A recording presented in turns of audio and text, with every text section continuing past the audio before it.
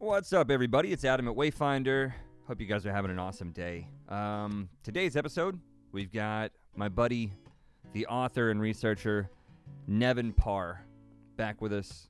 We've been working on a series with Nevin and some other people for a minute now on ancient civilizations, human origins, metaphysical stuff, the occult, astrology.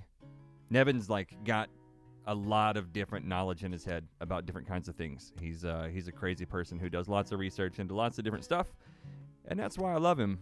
He's also a very nice guy. And so we always have fun whenever we sit down to have a conversation. We always go really deep, really wide, kind of all over the place. Today, we're talking about one of my most favorite things, one of the most exciting topics in the occult world to me, the existence of giants in the world.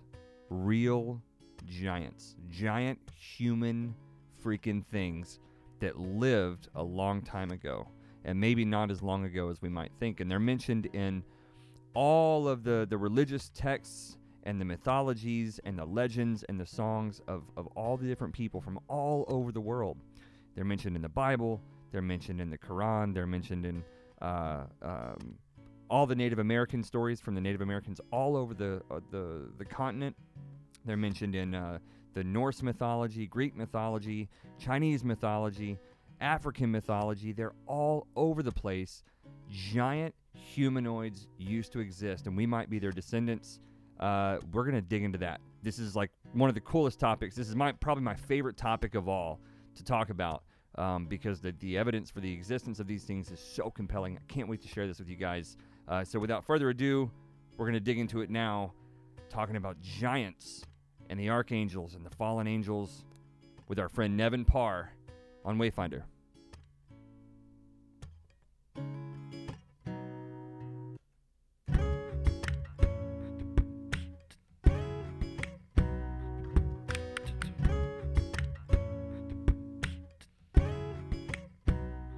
What have you been up to? Oh, dude. Honestly, just writing on my book, man. I'm working on the second one, the one on Kundalini, and doing a lot of research. I'm finding out incredible things, how the Kundalini knowledge of it has been around for, from Sumeria to every one of these ancient civilizations had some depiction of the Kundalini energy. And some stuff I've known, some stuff has literally blown me away, but I'm actually so I'm incorporating that as part of the book, and just honestly working every day in terms of work. I'm not I do a little bit of work, but work is because I do the design on the computer, architecture, so there's not that many projects. There's a little bit of work here and there, so the quarantine has been good in terms of me getting some working on my books a lot, working on drawings too for the books, doing a lot of that. Yeah, man, I think it's been a good time for a lot of people creatively. It certainly has been for me, with music and with I do sketching and stuff, and so just sketching, journaling, songwriting, music playing, all that stuff. It's been good for me, Hopefully a lot of people are taking advantage of that creative time, Yeah, and plus to be getting money from the government, so you don't have to think about. I mean, it's not as much as I was making, right? But it kind of feels a little bit like a vacation. But yeah, I am definitely worried about where it's going. But we don't even have to get into that. Yeah, no, it's all good. I'm glad though that you've got your other book on the way, because we've been talking about the your first one. About Kundalini and the Golden Dawn and all that stuff. And it's such a badass book, man. And today, this conversation, we've been wanting to put together this conversation since we first met, and it's one of my favorite topics, and I know it's one of your favorite topics to get into. Yeah. And today we're going to talk mostly about giants and what are what is the, to me it's completely beyond irrefutable evidence. It's we have infinitely more evidence of giants than we do dinosaurs. You know Absolutely, what I mean? man. Yeah, especially in America. There's been many excavated bones from mounds all over America. Yeah.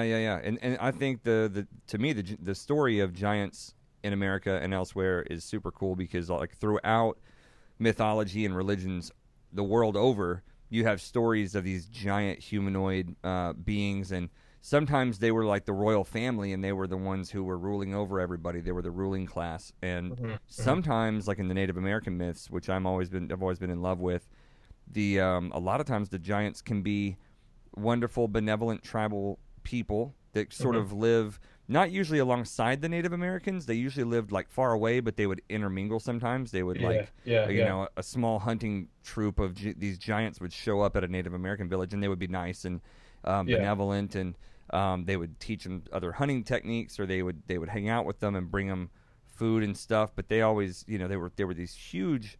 And when I say giants, I mean these things were twice, 2 and 3 times the size of a normal man. They were between 12 to 14 feet tall. Yeah.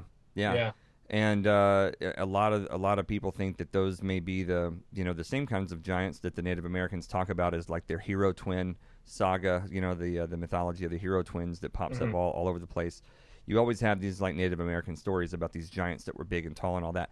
What I think is interesting, well, I don't want to get into that too much yet specifically, but the Native Americans have their stories of giants. Some of them are benevolent, some of them are cool, and some of them were like these sort of Grendel from Beowulf. You know, and they would eat humans. They would eat humans. And that connects to the Old Testament, where, I mean, it all connects back to the Nephilim, and then connects back to, you know, the Watchers, and then you can reference that with the Anunnaki, who were the giants originally, and they were allegedly the sons of the Anunnaki, of the Watchers, and so they had some of that that extraterrestrial gene in them, and they were, you know, I mean, we can get into that whole story, but it's very interesting how there's religious references as well as, you know, historical finds, archaeological finds, as well as mythologies. Mythologies. And one of the things I used to be fascinated with, just like, you know, I know a lot of us nerdy history students like to spend hours late into the night scouring Google Earth for anomalies and crazy stuff to look at. But I also used to do that with newspaper archives from around the country, from all over America, from like the 1860s through the 1940s, whatever. And you would just go look up any town you want and just like Google Tombstone, Arizona newspaper archives, 1800s. And there'll be like a newspaper archive that comes up, and you can catch the microfilm that's been digitized. And I shit you not, man, there are thousands of stories across the country of these giants that were dug up as people were moving west, as settlers were moving west during the gold rush, and just during the settling of the Americas, the resettling of the the colonization of the Americas, right? They're definitely ancient. They come from ancient times, and they're connected with all of these ancient tribes, you know, the native tribes and stuff here in America, but then also you know, Middle East with all of these ancient civilizations. So there's that connection. So the kind of the story of today is giants, the evidence for giants, the reason why it matters if there were giants. I mean, like, to me, it's infinitely more important and more relevant to mankind to know and to understand the truth about giants versus like something like dinosaurs. And I kind of keep comparing them to dinosaurs, and I don't have a problem with dinosaurs. Because they're ancient, right? I love dinosaurs, but they got very little to do with us. No, exactly. You know, but these giants are extremely recent relative to a dinosaur. They also, you know, it's pretty easy to imagine that they are probably our ancestors to some degree or another. There's that connection. Yeah, you know, and so we're going to talk about all that stuff today, and then also you and I, we sort of have this bone to pick with each other that, you know, you're going to make the case to me that that these things were the Nephilim, they were the Anunnaki, they were the Watchers of the Book of Enoch and all that stuff, which I'm down with all of that. And I'm actually not even against your idea that they were our creators. I'm curious to see if in the course of this I wouldn't say that they were the creators. They're connected to the creators. They're the sons of the creators. So according to the Old Testament, they're the sons of the gods, and the gods are our creators. And so according to the Book of Enoch and the Book of the Watchers, these guys who were watchers over humanity, and they were some claim extraterrestrial beings that took part in our creation, and some of them rebelled, and 200 of them, led by, this is all from the Book of Enoch, led by one angel. Now the angel, the idea of them being angels, which means that they had the ability to fly, but that angel could be really a word for extraterrestrial. And so 200 of them, led by an angel named Samyaza, came down to Mount Hermon, and they made a pact between themselves to each of them take a human wife, and to make children. And the product of these sexual encounters were these giants called the Nephilim from the Bible. And then what happened afterwards? The Watchers, the fallen angels, the 200 of these Watchers, they were worshipped by the humans as pagan gods, while the giants they created the line of god kings, right? Because when you go back to these ancient civilizations, you go to Sumeria and you go to Egypt, especially, you have the pharaonic line, which talks about the god kings. So essentially, the first kings were gods. So there's that connection. Now, the question is, who were the gods?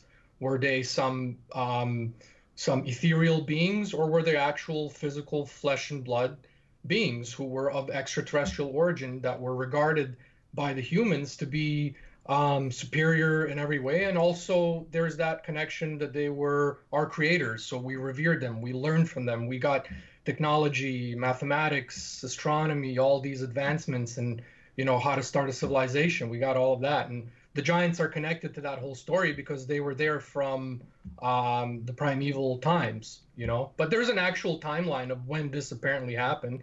And I'm working on a book called Cosmic Star Child, talking about, because, as you know, I've been doing a lot of traveling to these different places, Egypt, Peru, Greece, just really looking into these ancient civilizations. Yeah, I want to say that just for the audience. I mean, you've actually been walking the walk. I mean, you're not just you're not just sitting around reading books about this stuff. You've traveled all over the world. You've been to Sacsayhuaman, you've been to Ollantaytambo, you've been to Egypt, you've been to Machu Picchu. You're going to these places, you're seeing the evidence yourself, and the megalithic evidence, the big stonework, to me, dude, that's right there is the smoking gun.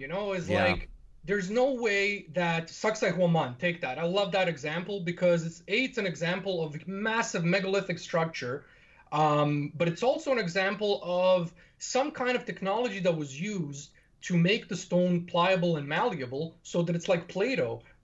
Because, these giant 100-ton blocks stacked one on top of the other, they're so perfectly stacked that you can't slip like a hair in between them, and that's impossible, man. That's impossible to do by today's standards and today's technology, to cut it so perfectly. Even laser cutting can't achieve that. It's impossible, and you can tell that there was some kind of, not only were there possibly the hand of when you look at Stonehenge, right? There's I was in Stonehenge last year, and I heard that there's like a tale between the people that live in that area. They talk about how Stonehenge was built, and they say that it was actually built with the help of giants. And when you look at these stone blocks, because what I did is I also spun around to Avebury Circle, which is like really nearby Stonehenge, and that whole area, there's all these massive megalithic blocks that are just like stacked. So you have Stonehenge, which is actually stacked in a nice little architectural example of, it's got some astronomical value to it as well. But then you have, Avebury Circle, which is these like massive stone blocks. And the way that they're stacked, it's like, it would be impossible unless you're some giant being that can literally pick this thing up and position it so that it's sitting on its end, and just using like the force of gravity to balance itself. But over these past thousands of years that this thing has been sitting there, wind and all these different natural elements, nothing has moved it. You know what I'm saying? Mm-hmm. And it's pretty mind-blowing. Yeah, I love Sacsayhuaman. To me, is the best example, irrefutable evidence of ancient technology that was used to make the stones pliable, malleable, but also to lift them and put them in place. Um, and also, because and what's interesting is Sacsayhuaman, the way that these structures are built. So like Machu Picchu, right? When I was in Machu Picchu, one thing that's very apparent is you have what the Incas built, and that's the stuff that's built on top of this existing structure. All these like lower foundation walls of Machu Picchu are those exact type of architecture and those types of stone blocks, that construction. And then you have what the Incas built on top of that with chisels and stones and using mortar to bind it, right? Because there's no mortar in Sacsayhuaman. That's So what's let crazy me about it. let me just clarify for some of the audience who may not know what we're talking about. So there Mm. are what we're saying is that there are sites all over the world that are built of ginormous stones, Mhm. and this is called megalithic architecture. And these are giant stones that were used to build these things. And so a lot of people don't realize just how huge, like the stones that were used to build the pyramids, like those are huge stones. But Yeah, there yeah, are there are sites around the world that are way bigger stones. way bigger stones than Yeah, that. And these things are many times, this is like a few Greyhound buses if you squished them together and turned them into oh yeah, a stone the size of half a house. And so there are these structures built all over the world. And so the one we're talking about is called Sacsayhuaman, and it's Sacsayhuaman, and that's in Cuzco, and that's in Peru. And just go look at this place, and it's one of the most bizarre structures you can imagine. yeah, And just it's this one like of massive wall. just massive walls of these stones that are completely asymmetrical. They're not congruent at all. They're all shaped differently, and it's like a bunch of just random shaped things, but they fit together perfectly Yeah, without any mortar, without anything in between them. You can't fit a razor blade or a sheet of paper between them, and you find this same kind of architecture all over the highlands of Peru, but even in Egypt and even in India and other yeah, yeah, places, you find this same kind of architecture. And I think the argument that is made, that I think Nevin and I would both agree on, is that when you compare not just the architecture itself, but the mythology and the history around it from the local people, and all the stories of it and the religions that have spun their way down throughout history, it seems to point to the idea that these structures were built by what they would call the gods or whatever. yes, And they yeah, were in pretty much every single case around the world, these beings are described as being ginormous, being huge, yes. 14 foot. And also just having technology that we don't even have today. Mm-hmm. And there's that type of construction. If you go to Easter Island, on one side of the island, you have you have that exact same type of construction. Then even if you go to Egypt and the entrance to the Sphinx, I was blown away. I went 2 years ago to Egypt, and I saw these massive stones about the size of the stones that the Great Pyramids built, even bigger, and they're stocked on top of one another. And again, it's the same thing. And one thing that's common, it seems like um, all these civilizations from Egypt to Peru and onwards, they saw these existing stones, which are way older, and they built their monuments on top of these stones, because that's what Machu Picchu is. That's what even the Sphinx, where it's like the entrance towards it, is built. Even the Temple of Abydos, which is again these massive megalithic blocks, which is like right by the Great Pyramid, and it's all over the world. I mean, if you just type in, you know, that type of architecture, you put it into Google, and you'll find examples all over the world. And it's usually like all these ancient civilizations. They all have some example of it. In other words, I think what they recognize the existence of the gods, whatever the gods meant to them, and they built on top of these sites because they considered them sacred. Yeah. And so the biggest example of it is actually in Baalbek, Lebanon, and the stones. These are the biggest stones in the world. They're 1,500 tons, and they're projected from the ground 50 feet up, and they're stacked on a row. And right now, there was like various temples that were built on top of this, and on Baalbek, from the Rome to now I think is the Temple of Jupiter from the Roman Yeah. times, and they all considered it sacred. And but it's impossible, 50 feet up. How do you project the stone? How do you lift it? It's like, how would humans accomplish something like that? A 1,500 ton stone.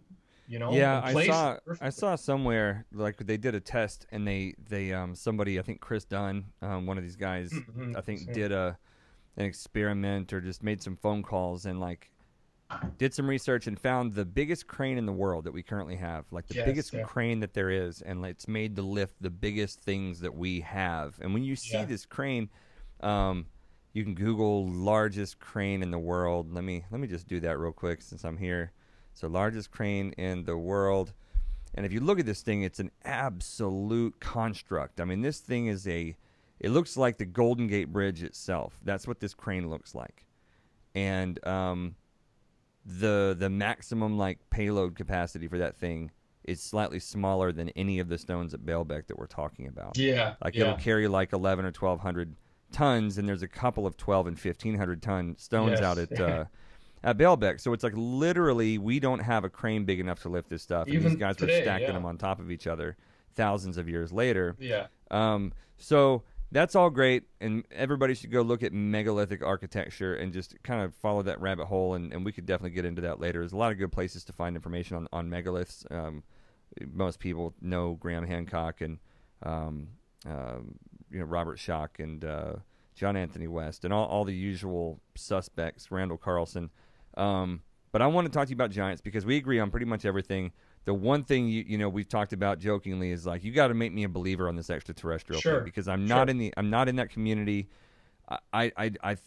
For me, when I think about when we talked about this on a different in a different conversation, but to me when I hear stories about us coming from the gods or the gods creating Mm, us, I always saw it as like some monkey ate a mushroom while he was evolving on the African savannah and it woke up DNA in his brain and he connected to some mm, mm. archetypal consciousness outside of our normal sphere and it imbued the monkey or the ape or whatever, the chimp, with with more human higher thought and feelings and whatever, and that's how our sort of leap forward in evolution took place a few 100,000 years ago.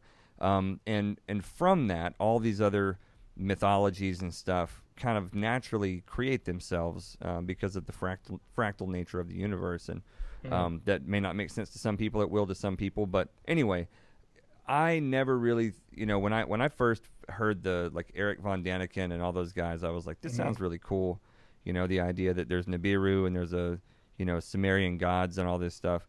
But man, I'll be honest, there's a lot of fuckery that goes on with Eric von Daniken and those guys. A lot of leaps that they make when they There's a look lot at, of leaps, yeah. you know There, what I yeah, mean? yeah. So They're like, yeah. I watch Ancient Aliens. I love the show, but I make the distinction between when they're talking about existing things and credible arguments, and when they just go off the rocker, and you could tell somebody like Basta Madoob, and they just went fucking to next level. Oh, and then all of a sudden there's a spaceship there. No, but they're the examination of the existing evidence and the connection with aliens and Eric von Daniken and Chariots of the Gods and honestly, like when I really got into this heavily about 3 years ago, which is kind of when my one part of my journey ended, and then I got onto this journey. That's when I started visiting like heavily 2 times a year, visiting all these places in the world, and getting into Ancient Aliens and shows on lots of ancient civilization shows on Gaia that I watch and stuff, and just reading these books. Got a whole bunch back there, and but then seeing the evidence in real life, and then also referencing the stuff that we all know, the stuff from the Old Testament, the Nephilim, the giants, the Watchers, the Book of Enoch. Why was the Book of Enoch taken out? Because it used to be a part of the so Bible, then let's it was talk taken about out. that. So for a lot of Sure. people who don't know, the Book of Enoch, that's one of the Dead Sea Scrolls, or is that Nag Hammadi?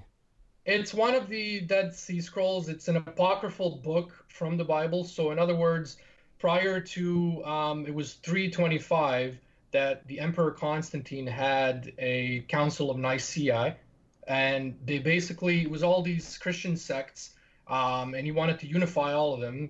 And to do that, they also had to go through what was in the Bible at the time, and they took some things and they got rid of some other things. And I think that's where the political parts, how Christianity's been used for political purposes, and you have the Crusades and the Dark Ages and all that, and reforming everything to Christianity, destroying these old civilizations in the Americas and stuff.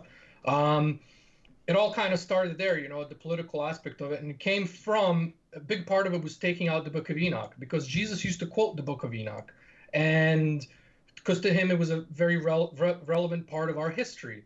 And the Book of Enoch, the main parts of the Book of Enoch, talks about the Watchers, and it talks about the fallen angels, which, like I said, is these 200 rebelling Watchers who rebelled, who came down to Earth to have sex Who did they with rebel human women. against?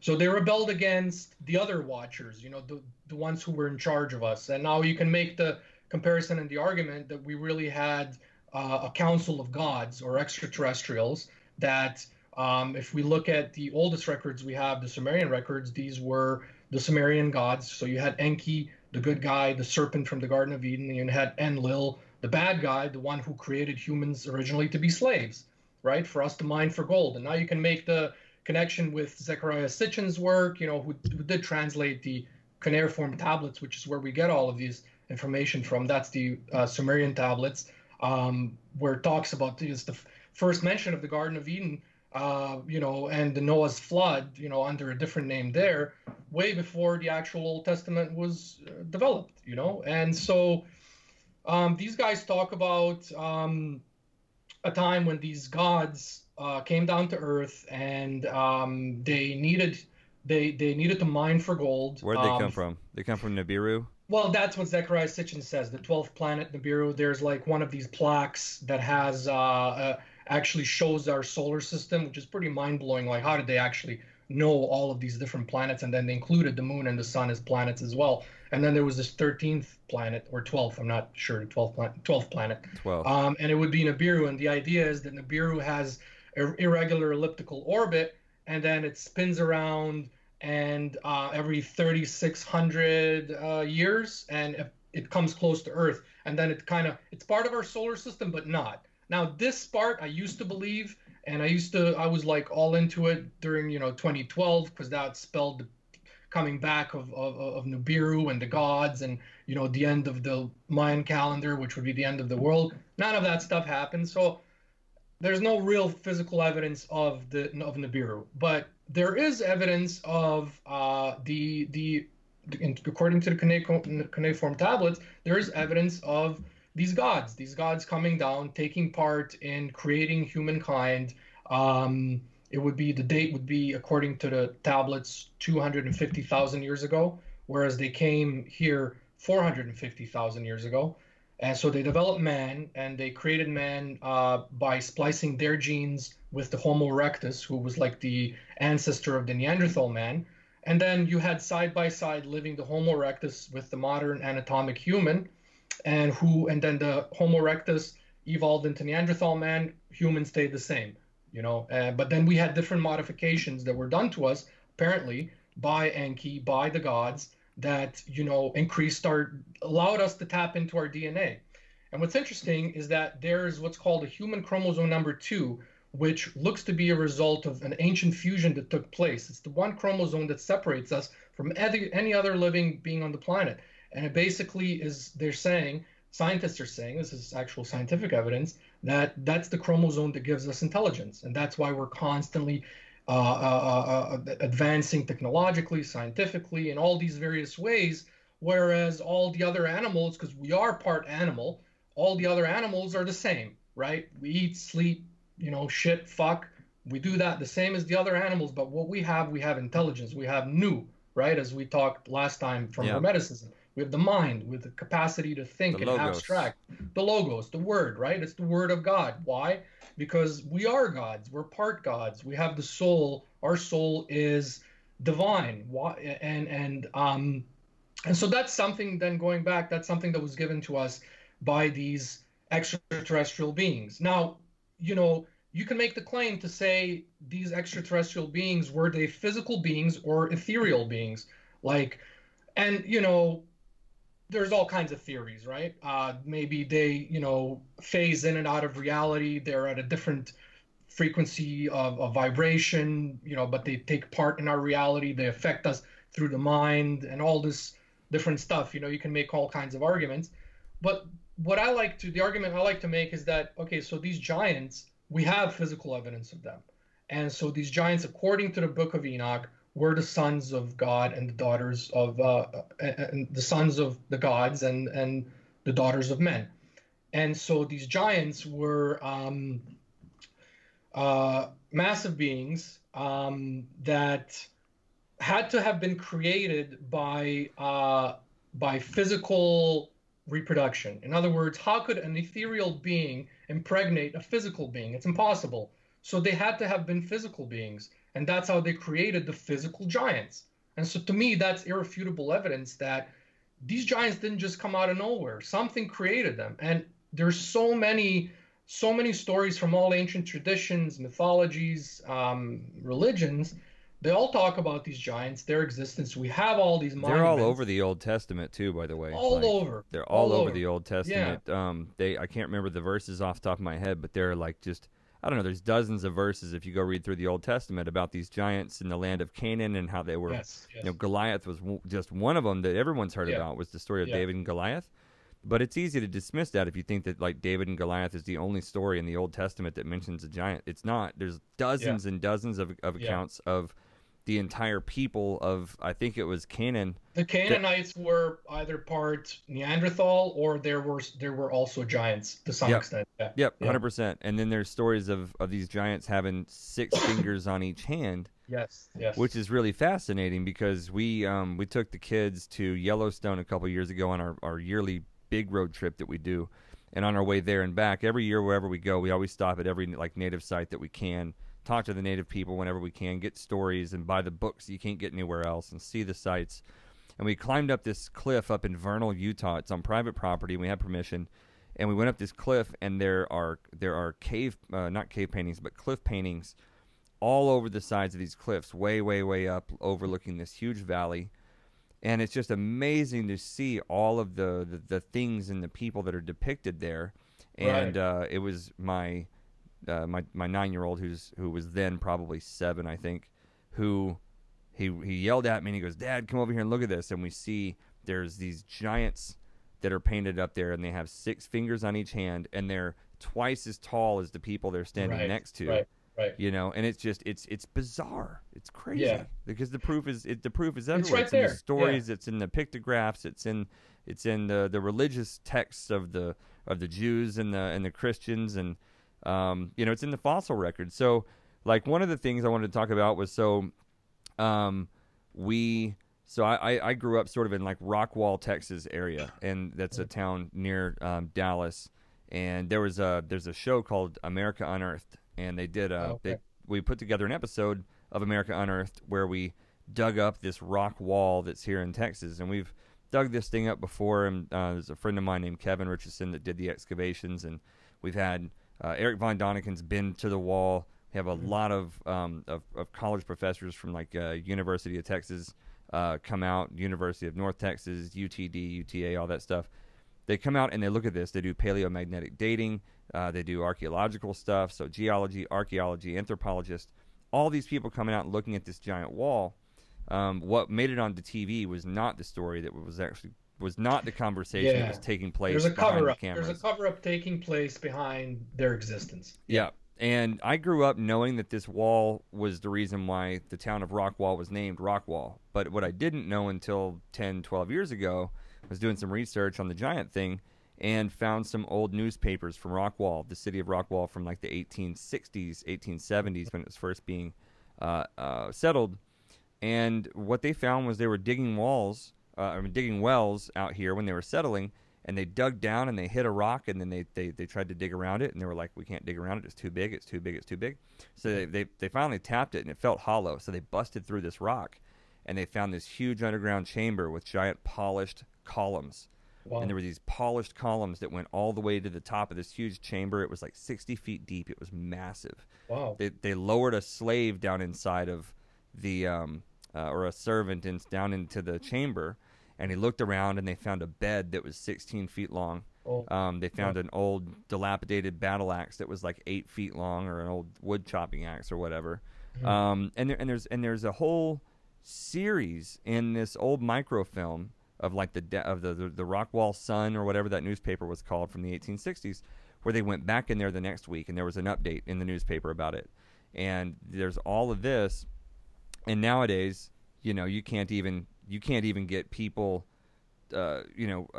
certified like professors and academics and stuff who will have these conversations and talk about this what they Right. found. They don't want You to you can't get them to acknowledge say it it. on the camera because they don't want to lose their job.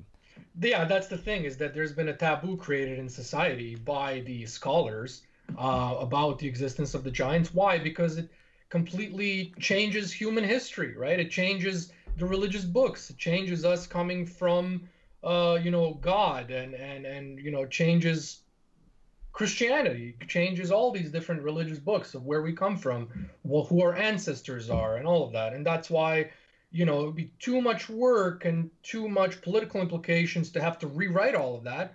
So what do? They cover it up, right? The Smithsonian's involved very much in the covering up of these giant remains, which, like you said, there's thousands, and especially in the old clippings of articles, when you research at that level, you can find all of it. I ordered a book the other day, literally giant book, 600 pages, clippings and articles from back in the day of thousands of examples of giants being uncovered. Right? It's everywhere. Yeah, I think it's hard to control people whenever they know that they're descended from giants. you Yeah, know, yeah, it's yeah. Because like, 'cause the question is like, okay, how does this fit into history? Who are the giants? How are we related to them? Right? Because I think what's happening is that the giants, they are our connection to something that they don't want us to know, and right. that's our true origins, which, like I say, is extraterrestrial. And I know I'm not gonna convince you in 45 minutes, an hour, 2 hours. It took me a long time to get convinced of just looking, following the rabbit hole, and. I just Um, want to know where they come from, and I just want to see the evidence for it. Make me a believer. I'm open minded. I Yeah, yeah, just no, for sure. I mean, like through our conversations, my mind's there, right? Like this is what's on my mind all the time, and I'm convinced beyond the shadow of a doubt. Now, I don't know, I don't have all the details, and keep in mind, I've been on this journey for 3 years. When we have this same conversation 2 years from now, when I really work through my book, which is, I'm working on a book concerning this stuff, I'm gonna be even I'll be even clearer and be able to explain better the situation. Right now, I'm okay, but there's so still a lot out there I'm trying to figure out. do you Right? think that do you think the giants were like? Do you think that the Atlanteans were giants? Good question. Yeah. So let's go there definitely because according to Plato, right? Plato says in Critias and Timaeus, his two main books, he says that the Noah's flood event happened to destroy the Atlanteans, and that the Atlanteans were they were under Poseidon's rule, and Zeus came by. Zeus is the one who destroyed Atlantis and sunk Atlantis, right? And this his date 9500 BC is the same date that they give for what's called the Younger Dryas event that happened, which is, you know, 11,500 years ago. We were still kind of in an ice age, and then something happened. They think either a solar flare or a comet burst, and all of a sudden, it hit the Earth and it created, this greenhouse effect, which melted the glaciers, and all this water came rushing down, and that's the scientific evidence behind, or scientific claim behind, Noah's flood, which they say is an actual thing that happened, right? And it's the same date, 9500 BC, and then you have connected to that same date, and then you can connect, okay, why, according to the Old Testament, was why did God send the flood, right?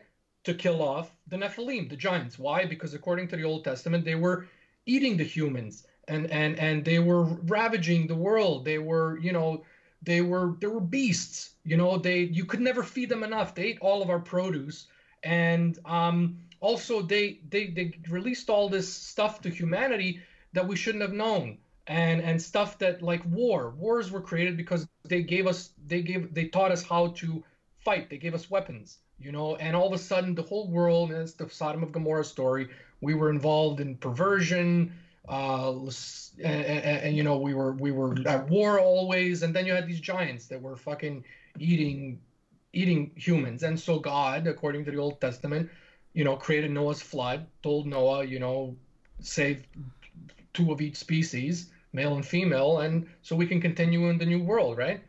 But it's interesting. that date, 9500 BC. That's the date that even Göbekli Tepe, right, the world's oldest temple, they say that's when it was built, right? So it was either built and then covered up before the Great Flood to save, and we can get into Göbekli Tepe because that's a really important topic to this whole not only giants but ancient civilizations, our history, religion, spirituality. It all connects to that and also the Atlanteans, because there was one source of there was a source of spirituality, a source of wisdom for us, and according to Plato, that was the Atlantis and the Atlanteans. And according to Madame Blavatsky, the Atlantean may have been the Cro-Magnon man, and we talked about that last time. Yeah, I think so. I Yeah, get down and with that idea. If anyone who's ever looked at the Cro-Magnon men, when we hear that term, we tend to think like Neanderthal, Cro-Magnon no, man, different. same thing. Like they were just some big dumb apes that slapped their hand on a cave wall, Yeah, But the now the scientists are starting to really seriously consider that the Cro-Magnon men, first of all, they have a much larger cranial cavity than we yeah, do. they're taller. They're taller than us. They're taller. They were bigger, Bone stronger, density, yeah. more athletic, more bone density. They were giant superhumans, and they were way bigger cranial capacity, stronger jaw lines. But they would have looked a lot more like us than like the Neanderthal, who we think of looking like Barney from The Simpsons. Like sloped forehead, really not a very human-like thing. But Cro-Magnon men could have been beautiful. Think of them as like sort of giant They look like Viking. ice. They're just giant. Imagine us just blowing us up by 200%. We would be what, 12 feet tall, look the same, still look, everything would be the same. We would just be substantially taller, bigger brains, which means more intellect, right? More intelligence. And what's interesting, I actually just kind of found this information the other day. They say that the Cro-Magnon man came upon the Earth 35,000. He lived from 35,000 years ago to 10,000 years ago. And what's interesting is that date is what the Enochian records say when the giants were created, when the Watchers or the fallen angels had sex with human women. They say it's 35,000 years ago. And that really? was interesting. Yeah, what says that? Crazy. Where's that information? That's from it's in the Enochian records, so in the book of Enoch. That? Oh, that's in the book of Enoch. In the book of Enoch, yeah. Okay. And what's interesting, and what's also interesting to add to that, you have this time in the world called Zep Tepi. I don't know if you heard of it. Yeah, the before time. Before time, when according to Egyptian records, when the gods lived with the humans, and their date when Zep Tepi started, 35,000 years. Exactly. Yeah, the so, Egyptians. Is that a coincidence? That's crazy. I never thought about that. I'd heard before that the Cro-Magnon men showed up like 35, 40,000 years ago. Yeah. I wasn't thinking about the fact that like some people that I consider to be pretty reputable, like Robert Schoch and John Anthony West, who's no longer with us, they've said for a long time that they think that some of the constructions in Egypt are most likely 35 or so thousand years old. And the Egyptians' kings list, which is written on a temple wall, I forget which one, and you might know. Yeah. But I'm not sure either. Yeah, but there's an Egyptian kings list written on this whole temple wall, and they'll show it to you when you take a tour of Egypt, and they'll show you the Egyptians' kings list. But what they won't show you is that the opposite wall has a whole other list of kings that existed during Zep Tepi. Who were the gods? They were the gods. You had Thoth, Horus, Osiris. They were all apparently on Earth as our god kings. And that lineage goes back again 35,000 years. Yeah, so you see the three connections there. You got Book of Enoch, you got the Egyptian kings list, and then you have the modern archaeology, right? And is that a coincidence, right? Like, come on. Yeah. It is interesting. So, do you think that like Osiris and a lot of those Egyptian gods, were they real people, like real flesh and blood things? Yeah. They were flesh and blood aliens. And what's interesting? So you think Osiris was an alien? So was he? Would you say that he's Osiris? From Sirius. He's from Sirius, right? So talk about that, because that's the stuff I'm interested to learn that I don't know. Is like what is, because I always wonder where they're from, because the evidence I see on ancient aliens and stuff from like for them being on this planet that comes around every 3,600 years. I'm not. I don't buy it. Theory at all. Yeah. But I'm very interested in. Look, here's the thing. I'm a big believer in astrology. not a believer. I understand it. So once you understand astrology, it's not to be believed; it's to be understood. And so I get it. The stars are important and they're special, and people have connections to the constellations, and different people connect with different star systems. And there's a reality to that. There's also a reality to the fact that the smartest people in human history that we have record of, the Egyptians, built the most impressive things in human history, and they were aligned to the stars, and they appeared to venerate, and they appeared to be in some ways gateways to these different star systems and stuff. And the Great Pyramid in particular points at Orion, or what they would have called Osiris. And I think there's a shaft or something in the King's Chamber that points at Sirius. It points straight to to Sirius. So anyway, so that's sort of, that's how much I do know and how much I'm on board with. So what I'm really curious about is, because I've wondered about this, like Osiris and those guys, were they flesh and blood aliens or angels or gods or extra dimensional beings that vibrated into this reality? Well, that's also a theory. That's also a credible theory as well, right? They could have been multi-dimensional beings that are able to phase in and out of this reality, right? And we could see them. We can see them as, physical beings. They appear like that to us, but they're multi-dimensional. So that's a theory as well. But to some extent, they are flesh and blood in the sense that, not in the sense that we can kill them, because there's not really any record of any of them dying. They live for thousands of years, right? And even humans, prior to Noah's flood, according to the Old Testament records, humans used to live for hundreds of years, right? And there's a theory behind that. Why did we stop living for so long? I think our agriculture has a lot to do with that, because we established agriculture, Sumerian times, 5000 BC.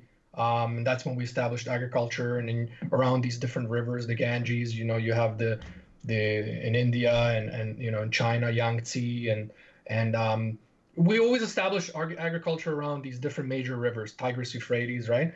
But agriculture, grains, because what's interesting is that they haven't found, through fossils, they haven't found any grains prior to 10,000 BC. In other words, it was just wild, right? Wild, yeah. So the actual grains, they say, it's a theory, was brought to us by extraterrestrials to help us establish civilization, but for that we need agriculture. We need to, we can't be nomads. We can't be hunters gatherers, move from one place to the next, kill the animals off, and go to the next place. We got to settle in an area, right? So we needed grains for that. So they brought that here, but at the same time, that also killed off our life cycle. We no longer live for hundreds of years. We now live average 80 years, 90 years.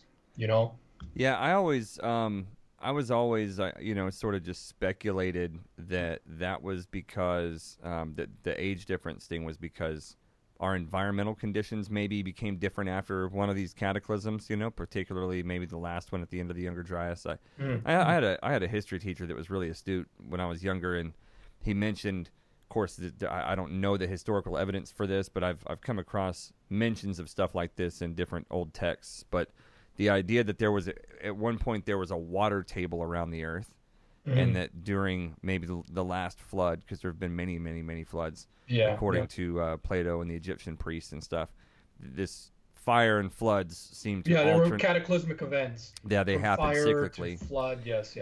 But this guy mentioned that there was a water table, and that water table would have filtered out a lot of the sun's the rays that degrade our cells, our cellular structure over time.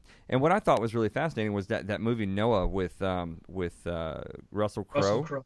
I love that movie. I bet you love that movie. I love it so much. We watch it all the time.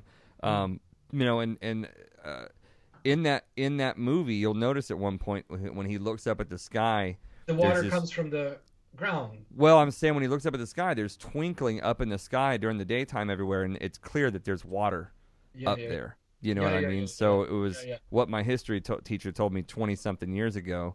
They make this movie that has a lot of Gnostic or esoteric or apocryphal knowledge in it, the Watchers and all that stuff. And then here's this water table up there. You know, because one of the things is that like barometric pressure has a lot to do with how we age and how we heal and how our cells rejuvenate. So like if someone's got certain problems, they'll stick them in a barometric chamber, and that additional air pressure and whatever else, it rapidly or massively enhances cellular regeneration in pretty much every area of the body. And so there was this sort of, I can't remember if it was Stan Deyo or one of these really out there intelligent guys that was talking about the barometric pressure of the earth was different thousands of years ago. Gravity was less, a long time ago, which is why you have dinosaurs that were massive, so massive, and like things like the Brontosaurus, when you look at their head and their neck and their body, they couldn't exist nowadays because gravity would make them break his neck. They'd break their neck. They couldn't do it. So anyway, there's I think a lot of evidence that there's or at least some evidence that the environmental conditions, the barometric conditions changed, and we no longer. It's like we have back problems. We're the only animal in the world that has fucking random biomechanical problems with our body just falling apart because we're not built for this gravitational state. Well, some say, I mean, there's theories also that we we come from Mars, and that actually we are built for Mars, that we're not built for here, and that's part of the reason why we have all of these physical issues that we develop over time and stuff. Theory, right? A lot of these are theories, right? Like we can spin off different theories here and there, but sadly we can't prove any of this, right? Yeah, I don't know. It's just fun to kick around as long as there's some kind of evidence to talk about. You know what I mean? Yeah. Everybody's got ideas about shit, but like I'm really interested in the things that there's, of course, actual evidence, some kind of evidence, even if it's whatever. But I think it's interesting because there's a lot of crazy stories about the giants, and I think that they, there's our connection to them. You said it earlier, like really the best way is like to understand that there are giants and that we're connected to them is then to investigate further. Yeah. And that's the thing that certainly, if you were in control of this planet and the religious structures and the political structures, it's not a good idea. The financial structures, the last thing you want people realizing is that they're descended from giants who are descended from gods, and that spark of divinity is within each one of us, and that we don't need them to gain access to it. So like really suppressing Atlantis and suppressing giants, I realized at a point that had to be the most important thing that the Pope and that the banking, they don't want us to know. Right. Yeah, it's the biggest thing that they can't let happen. Have you ever heard of and I think that this would probably jive with a lot of what you believe, but this is sort of new information to me. Have you ever heard of a guy named Michael Tsarion? Yeah, I've heard of him. He's one of the first ones to come out with some of these theories, as far as I know. Yeah, he's an Irish researcher guy. He's been doing this for like 30 years, but he's like a master of the occult. You'd really dig him. But he has this sort of, he's kind of like Graham Hancock. He syndicates a lot of different research. He's got the occult knowledge to add to, and that's very important. Yeah. But his understanding of occult and astrology and like tarot and that stuff, particularly all those occult ceremonial things of like the old families and stuff like that. His is probably the greatest of anyone I've seen. Like he's friends with Jordan Maxwell, and of course Jordan Maxwell was one of Manly P. Hall's students, and he's very much of that occult Manly P. Hall sort of thing. Mm-hmm. But anyway, what Tsarion, the fundamental belief about Tsarion's like worldview is that we didn't come from Africa. Humans didn't come from Africa. And that, in his view, Ireland is like sort of the origin of civilization. And I would sort of bypass that and say that, I'd never heard that before. Okay. Yeah, he's got a book called The Irish Origins of Civilization. This dude writes like 800-page books with 300 pages of footnotes, and like he really gets it. Research. But a serious guy. But I also think there's a lot of Irish bias going on there with him. Sounds like it. Yeah. But my point is, all you got to do is read all of his stuff and absorb it because it's all good, and then just take it the next step further. And it's Ireland was just an outpost of Atlantis. Atlantis was a giant continent that was in the middle of the Atlantic. Yeah. You know, Yeah. there's It would pyramids be off. current Antarctica if we had to locate, the most credible theory about Atlantis is that Atlantis was current Antarctica. And that's why right now, there's so many things that are being discovered in Antarctica, and apparently there's like massive projects going on there, and we can even get into like, space Nazis and stuff like that, and Yeah, establishing bases there, and you have the secret space programs that are doing research. There's all kinds of land, like spaceships, 3 mile long spaceships. There's a few that were uncovered that are under the ice, and some are apparently even peering out, so you can see it in Google Earth. And they have to, every now and then they gotta, as the ice is receding, and you're seeing more of these structures from like pyramids out there to, to technological things like actual spaceships. They gotta constantly, NASA has to constantly like update things, and so you, because they don't want people knowing this yeah, information. But apparently, Antarctica, Atlantis was in Antarctica, and at one point in time, it was like rich with, it was a, you know tropical weather, and it was literally the opposite of what it is now. yeah, yeah. There's some people think that yeah, there's still there's still civilizations that exist there under the Oh ice in yeah. some sort of Oh yeah, bro. tropical conditions that have existed in these sort of ice domes and stuff. And there's a lot of interesting stuff. If you look at the science of Antarctica, it's not clear to me that this place is completely a barren wasteland. No, You know, no. and More and more evidence, daily coming out about it. And apparently, Antarctica is also there's a massive hole. There's a massive, literally entryway into. Now, if you we should get here we into the go. inner caverns of the Earth, the inner Earth. This is where the giants went. If you want to find giants now, you're going to find them there. You're not going to find them on the surface of the planet because they've been killed off, right? And after the flood, they all went inside the earth to live there. And a lot of these native tribes, they have stories, mythologies. The Makushi tribe talking about going into the inner earth and finding these giants who literally had like a whole world carved Yeah. out inside there. That they had their own like artificial sun that they had. They had, Hmm. everything was giant, right? Like their grapes are massive, their apples are massive, everything's giant. It's very interesting, and this is all part of mythology and also part of what people are saying they're discovering now. Yeah. Yeah, yeah. The Native Americans all over the place have stories of giants in caves. You Mm. know, where they would go down deep into the earth, like Mount Shasta, particularly, is a very Yes. special place.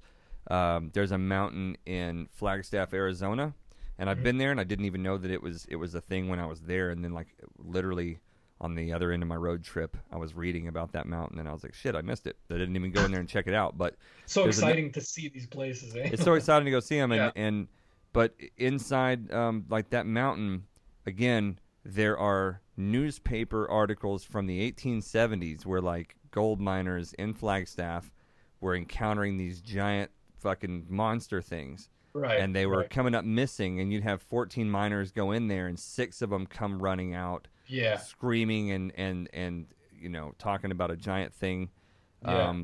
And then you go read the Native American mythology that dates back hundreds and thousands of years earlier, and they're telling the same stories about that same mountain, about those same places, Mhm, mhm. Mount Shasta and Flagstaff and Pyramid Lake in Nevada, I think. There are these places where there's caves, there are monsters, and there are newspaper articles that match up with 100 or 1,000-year-old Native American stories. Right, So right. I think you're right. I'm a big believer that the Earth is very spongy. Yes, Um, yeah. It's you know, apparently like catacombs. it's Apparently they're like catacombs in there. Yeah. yeah, and even beyond that, the imagery I get with catacombs, even beyond that, like there's that Hang Son Doon cave in Vietnam. Have you seen that? There's No, never. it's the biggest underground cave they've ever found, and I keep doing this thing just for the audio listeners. I'm sharing my screen with Nevin, and That's pretty cool. I didn't know you could do that. and That's when pretty I awesome. when I do that, there we go. All right, can you see it? I got nothing here. You got nothing? No.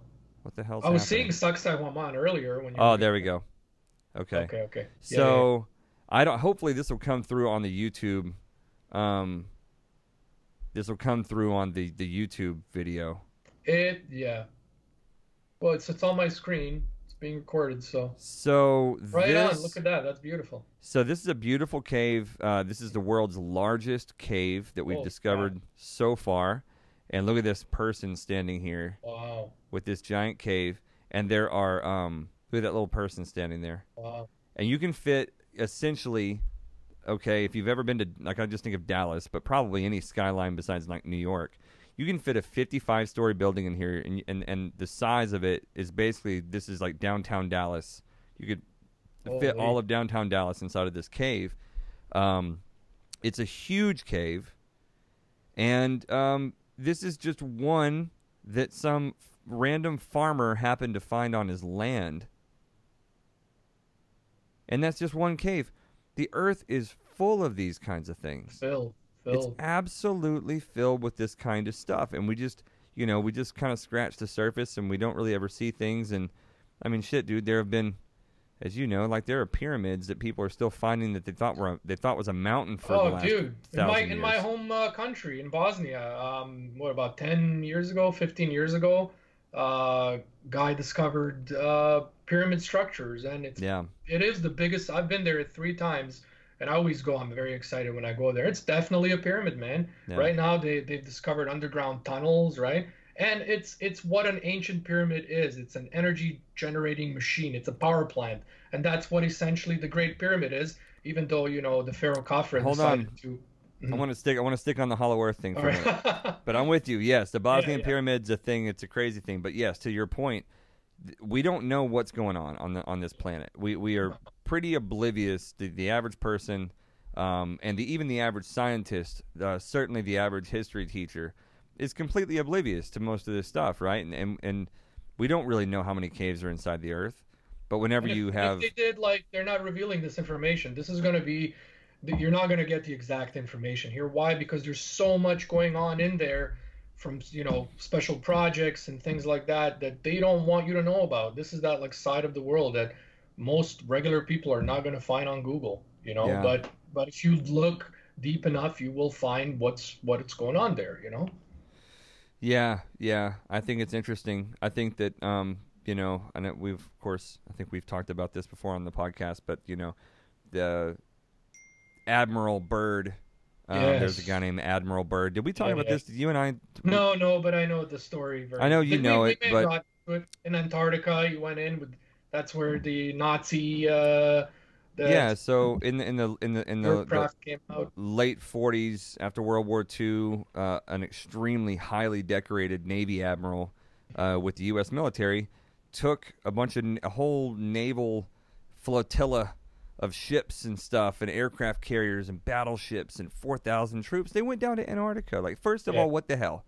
Yeah, why even go there, right? 4,000 troops and a whole bunch of ships and battle cruisers and aircraft carriers and all this stuff to Antarctica after the war, way after the war. Yeah. And the story as it goes is that they got their butts kicked by some extremely advanced flying saucers. It really was. I mean, they were flying saucers, and they zipped around so fast.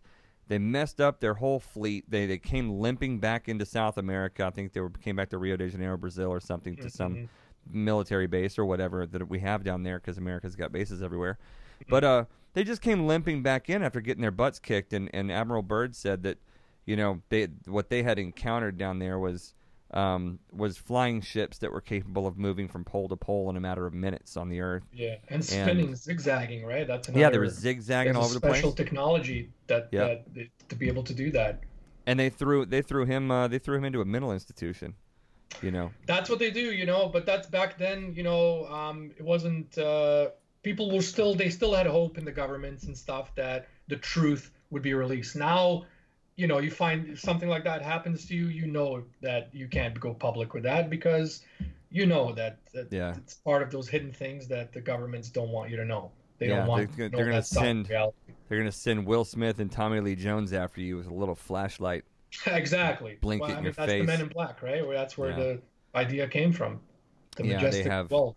I think they have that ability, but I'm really fascinated with the idea that Antarctica was a part of Atlantis. I think that like I know some people do, that Atlantis was sort of a widespread culture, a widespread civilization. You know, like to me, like if you look at the Azores, like a lot of people don't even know where the Azores are, but it's these islands that are like halfway between New York and England in the Atlantic, in the North Atlantic. Is it Azure Islands or It's Azore Islands? How do I Azores, say it? Azore. Azores. Yeah, yeah, okay. They're Yeah, islands, yeah. right? And they're beautiful islands. So this is the Hawaii of the Atlantic, is what this is Okay, called. okay. It's like the Hawaii of the Atlantic. And like I go back and think of, you know, if I was royalty, if I was some Anunnaki Nephilim royalty, some Atlantean king or the lords and ladies of Atlantis, and I wanted a place to call my home, I would go to the fucking Azores or That's something what they like that. say, yeah. You Yeah, they know, say it's possible that Atlantis was in the Azore Islands, yeah. That's well, one other theory. there's well my what I'm suggesting is that, well, first of all, I don't know if you're aware of this, but this is a fact that we can Google right now. But they have found a pyramid off the coast of the Azores in the water. Yeah, is that I'm not Here, in terms I'm of my pulling it up. I'll geography. show it I to know you. they found pyramids like right under Cuba. Yeah, they And found they're those saying too. that could have also been Atlantis. And that was some big news years ago, big discovery, and it got covered up, and nothing Yeah, came out from it. that's how it goes. But that's the thing, is that these pyramids, they are in the water off of Cuba and the Gulf of Mexico. Yeah, I And think that's what I am talking about as well. all right, here we go. We're looking at this pyramid off the Azores. Some of these are not real pictures, by the way, if anyone's watching Yeah, this, yeah, but I'm yeah. trying No, to find some real sonar images because they do exist and I've seen them. it could be that Um, you see the columns there. I think that could be real. this I one think I here. saw. Oh no, up here at the Atlantis found question mark. I don't know if Um, that's real. I remember seeing no, stuff like that. I don't think so. But here's the Azores. I mean, it's a beautiful volcanic island chain, and here we go. Yeah, this is a sort of a sonar, graphic thing or whatever. But anyway, you can look at it. I did dig into this a bit because I'm real skeptical about this stuff because I get so excited about it that I don't ever want to look stupid by spreading around bullshit. So I did look into this, and it's a thing. It is a thing. There's a real pyramid. They found it. It's about 400 feet deep in the ocean down there, and that's more evidence of it's To a support fucking our pyramid claims. in the ocean. Yeah, and then they're Yeah. down there off of Cuba, and then if you look at Edgar Casey talked about there being a hall of records down in the Yucatan. And then what do you find down in the Yucatan? You find pyramids all over the place, All feathered over. serpent pyramids and stuff. And then there was a book written called Atlantis Under the Ice by a couple of your fellow Canadians. Oh, Did you ever read that? It was no, it's no, I've it, never heard of it. it's a book that Graham Hancock references often, but it's by a married couple named Rose and Rand Flemath, and Okay. they moved to like London or something from Canada and just to have access to like whatever that big library is there, like the Library of England or whatever the hell it's called. I don't know. Yeah. And they just lived in that library basically. They were school teachers or something, and they just took their life savings and they just went and moved into the damn library in London, and they Yeah. just studied every book they could find and brought together this evidence that what you're saying, like Atlantis essentially was on Antarctica, and that through Mhm. some sort of crustal displacement Crustal displacement. Yeah. that Yeah. Antarctica shifted Shifting down. of the poles. Yeah, the poles flipped, the magnetics got all messed up. And that And ties into that story also that there was a meteor that hit the Earth or something that make it spin off its axis and the poles and shift and crustal displacement to occur. So that yeah, would be kind of around that time frame of like 11 and a half, 12,000 years ago that the thing sank, which then coincides with Plato, Old Testament, because we don't really know much about Atlantis at all. no, we really don't. There's I was watching a Stan Deyo video a while back on Instagram. Anybody who wants to look up Stan Deyo, it's Deyo, and this dude has like 10 PhDs in like astrophysics and all kind of crazy stuff, fluid mechanics, and I don't even know what else. but he's done all kinds of like consulting for NASA. He's a very, very credentialed guy. He's also kind of wacky, but he's really, really smart, and he's got crazy ideas to look up. And one of the things he pointed out was that and I'm looking for Google Earth right now, but my brain's not working.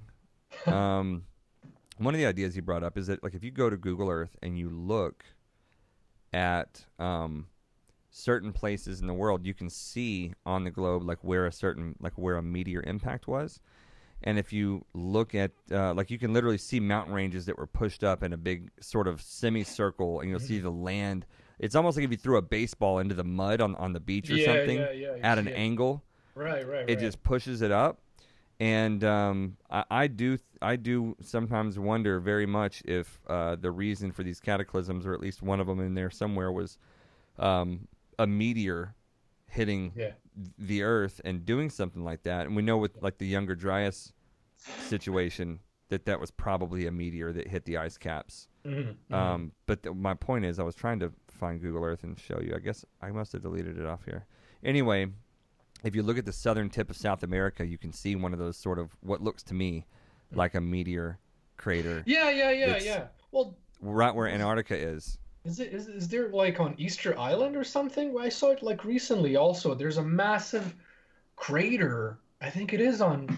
Oh man, I'd have to look it up. I don't know. But yeah. There's. Anyway, it's a fascinating place, craters, Antarctica. Yeah, all over it's the place. It's a fascinating place. Yeah. I've looked up some things on Google Earth, and you can see like there's some crazy, for lack of a better word, it almost looks like an airport hangar exit hole that comes out of the ice in Antarctica, and there's that's what I was referring to, the big hole. There's like dozens of them, and they're like these big holes, and I use my little Google Earth measuring tool, and they're like 300 feet across, but they're like polished perfectly, like semicircle with a flat bottom, and there's quite a few of them. Let me see. And you're not allowed to fly there. You're not allowed to fly there. That's whenever they're doing expeditions in Antarctica, they're strictly told never to fly there.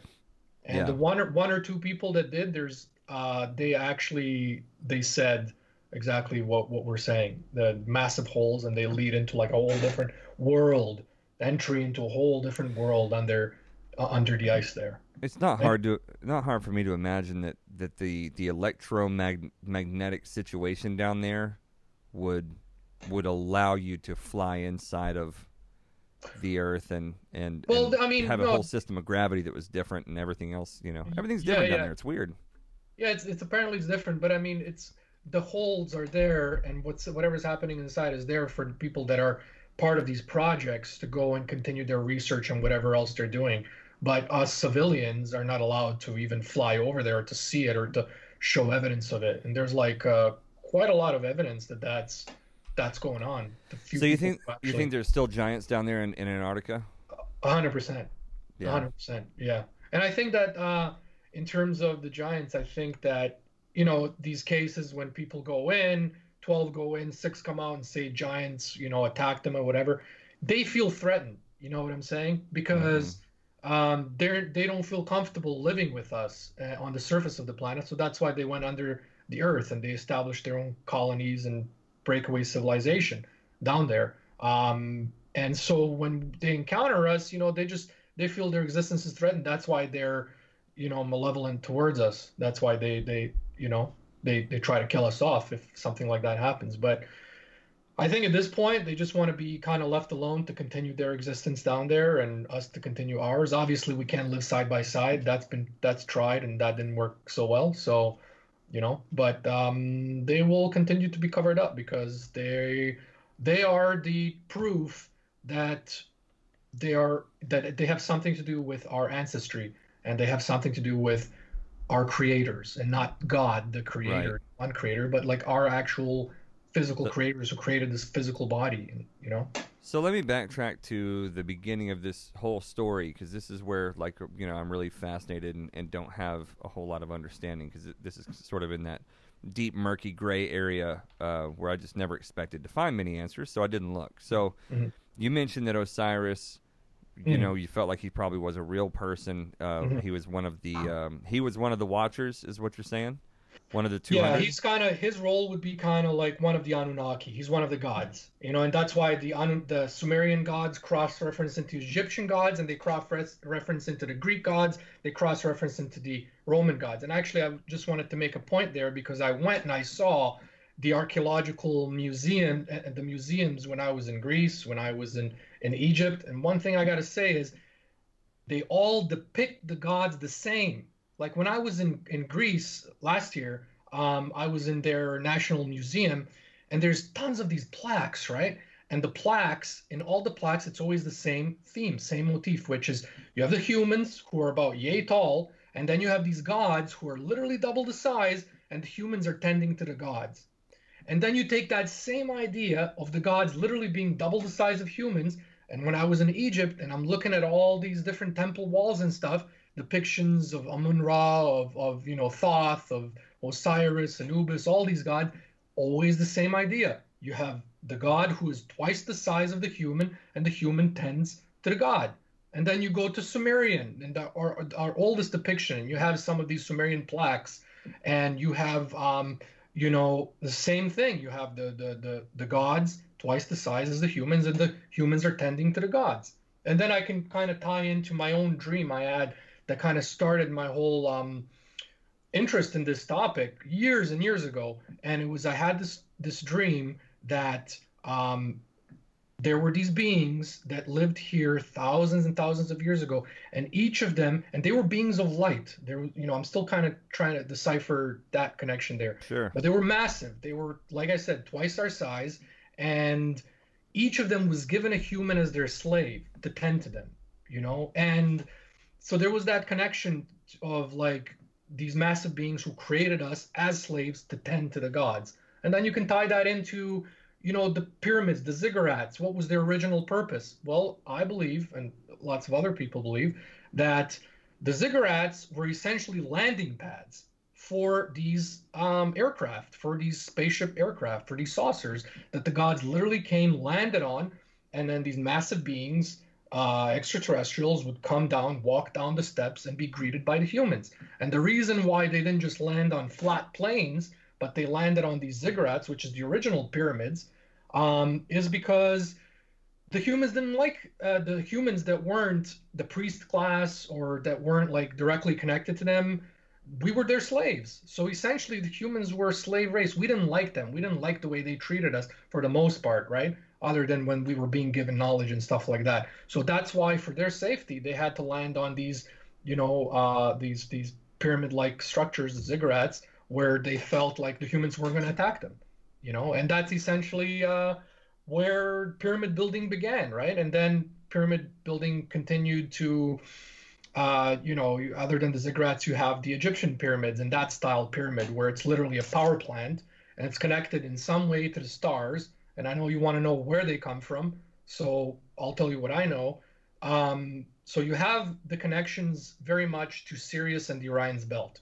And that's the Egyptians. So apparently they're extraterrestrials, the gods. They came from Sirius, and they came from the Orion's Belt area. And the Orion's Belt is literally like a band of 3 stars that projects down to this massive star, Sirius, and apparently that's where those gods came from. Now, what's interesting, you go to Teotihuacan, and I was there last year. I got to say, my favorite place, ancient place I visited. The Teotihuacan 3 pyramids are built in the same alignment and in the same style, the same arrangement as the 3 Great Pyramids. And the Teotihuacan, that's in Mexico, right north of Mexico City, Teotihuacan means the city of the gods. And it was not, these pyramids were not built by the Aztecs, right? The Aztecs came much later. The Aztecs took claim of that, and, you know, they continued the settlement there, but they were built by the gods, hence the name Teotihuacan, which means city of the gods. And it's exactly the same. Those 3 pyramids, the pyramid of the sun and the moon and Quetzalcoatl in this case, is the same as the 3 pyramids of Giza. And then, you know, you have, I was reading just recently of the Hopi Indians, and there's a few of their major structures also that align to Sirius. And so Sirius kind of becomes this, where did we come? Okay, if we came from these extraterrestrials, where did they come from? Sirius is mentioned more than Sirius and Pleiades. I think that the Anunnaki apparently come from Pleiades constellation. So you have these two constellations. They're the kind of the two major constellations that apparently the gods. Now, keep in mind, there's not just one set of gods, right? There's one set of extraterrestrials. There's various different types, various different races from various different constellations. These two being the most major ones, Pleiades and Sirius. So you But have then when Syrians, yeah, and then Pleiadians. and And then so so like even your when, yeah, Osiris. Osiris is from yeah, Sirius. yeah, he's from Sirius. And Pleiades would be Enki and Lil. They're apparently from Pleiades, from the So that's Pleiades interesting. So constellation. I never heard that or thought about that they were like two different sets of Oh, these there's more. things. Oh, there's more. Yeah. Because then if you look at if you look at the Hindus, right? Now, what's one thing about the Hindu gods that's different than the other gods? Same thing. Tall, much taller gods, literally double the size. But what's different about them? They have different color skin. You have Shiva, blue, Vishnu, Same blue. as Osiris. Well, Osiris is green, right? Mm. But so there is also the skin tone is a part of it as well. And then the idea of the Pleiadians or the Anunnaki, the Sumerian gods, being they're part reptile, they're reptilians, right? Which So ones that's are? why the Sumerian gods, the Anunnaki, would be reptilians. So that's why in their depictions they're depicted either as a reptile or they're depicted as a bird. But what's interesting is that bird, who's usually holding some like strange man bag, Yeah, yeah. and you find that same depiction of Quetzalcoatl, let's say at La Venta, and Quetzalcoatl, the feathered serpent, also holding his first depiction. He's at La Venta. He's holding also a man bag, and he's this feathered serpent. Again, what's a serpent? A reptile, right? So there's a lot going on, right? And there's a connection between all these things that, according to our history, never intermingled, right? According to our history, they teach in history books that prior to 1500, when Hernan Cortez came down with the conquistadors to, to attack the Aztecs and just, reform that whole area into Christianity, and literally destroy those empires. They say that there was no contact between the East and the Western world, right? And this is what they teach. But then when you look at these ancient structures, Quetzalcoatl, Kukulkan, the great lung dragon of China, right? It's literally the exact same being. And it's always the same mythology that follows that being, which is that this being came from the stars. He came in some kind of flying aircraft. There was usually a trail of smoke, and then they describe it, smoke, trembling, all this stuff. This is where Eric von Däniken's work comes in. And Well, it's interesting because like the Native Americans, if you read a lot, a lot of their stories and stuff, you'll find in there their stories of these thunderbirds that were like these shining silver birds that would fly overhead and that made this sound like thunder as they flew by. And what is that? yeah, I've always found that fascinating, and like I never prompted my kids, but like they like to read the mythology books and stuff we have around the house, and like my kids came running in there one day and they were like, "Dad, what if they're talking about airplanes?" And I was like, close, right? What if they're You- talking about spacecraft? Because they can zigzag. They have the propulsion system. They have the, that G-force. And right at the end of the day, right? Like the Vikings had stories of giants too. Mm-hmm. Yeah, They this were is correct. Yeah, the Vikings had stories of giants. I actually have wondered before if like the Vikings had like Midgard and Utgard and whatever else. I forget all the different lands off the top of my head, but Yeah. they had these different realms, and but there's 7 of them, and so it's like you could look at that figuratively and like it's the 7 chakras or something. Exactly. Yeah. But at the same time, because everything is everything, hermetically speaking. And we live in a fractal simulation, more or less. I also think that the seven realms that they're talking about might be like the 7 continents, because they'll describe in the anyone can go Google the 7 realms of Nordic mythology or whatever, and like they describe like the fiery lands of the desert, like down in Egypt, and they land of the fire giants is what they called it. And so and then Midgard was like the land of other giants or whatever. But it's when you look at those descriptions, like there's a lot of talk in Nordic mythology about giants, and some of them were in like a desert place to the south of the Nordic realm, which is where Egypt is. Right. And so anyway, yeah, there's just these stories of giants are all over the place. It's crazy. Yeah, I mean, it's hard to say that there's no connection between all of these clearly similar things, right? All of these very similar It's a lot stories. of coincidence. Yeah, it's like how could it be coincidence though? You know what I'm Yeah. saying? I think it's clear that we know giants exist because we excavated them. In terms of Mm-hmm. extraterrestrials, I can't say this is irrefutable proof these flesh and blood extraterrestrials exist. I can just give you theories, and then we could say, okay, well, were they interdimensional or were they flesh and blood? Could they phase in and out of reality? Can they come into our 3D reality and then pop back into theirs? I don't know, right? I mean, all these are different theories, but um, if these giants, I think the giants are the link to getting the most credible proof as to who the extraterrestrials were, and because the giants were like massive beings, and we have physical proof of that, I believe that they came and their ancestors were also a massive beings, but b I mean physical beings, right? Right. Because I don't think that a non-physical being can impregnate a physical being. I think that that's just against the laws of nature, physics. I don't think it's possible. Like Yeah. Mary was not given, Joseph impregnated Mary. If that story is even true about Jesus, we can get into that another time. But you know, he was the son of God, right? He was a prototype of this great Sure. Kundalini experience. But she wasn't impregnated by something that's not physical. I don't think that that's possible. Hence, I would have to make the claim that extraterrestrials, the fathers of the giants, were also physical beings. But I don't Yeah. have, I don't have some proof that I can. All I Yeah. got is No, these stories, right? I hear you. I hear you. I hear you. And for me, the astronomy and astrology, those components of it are what make that the most compelling.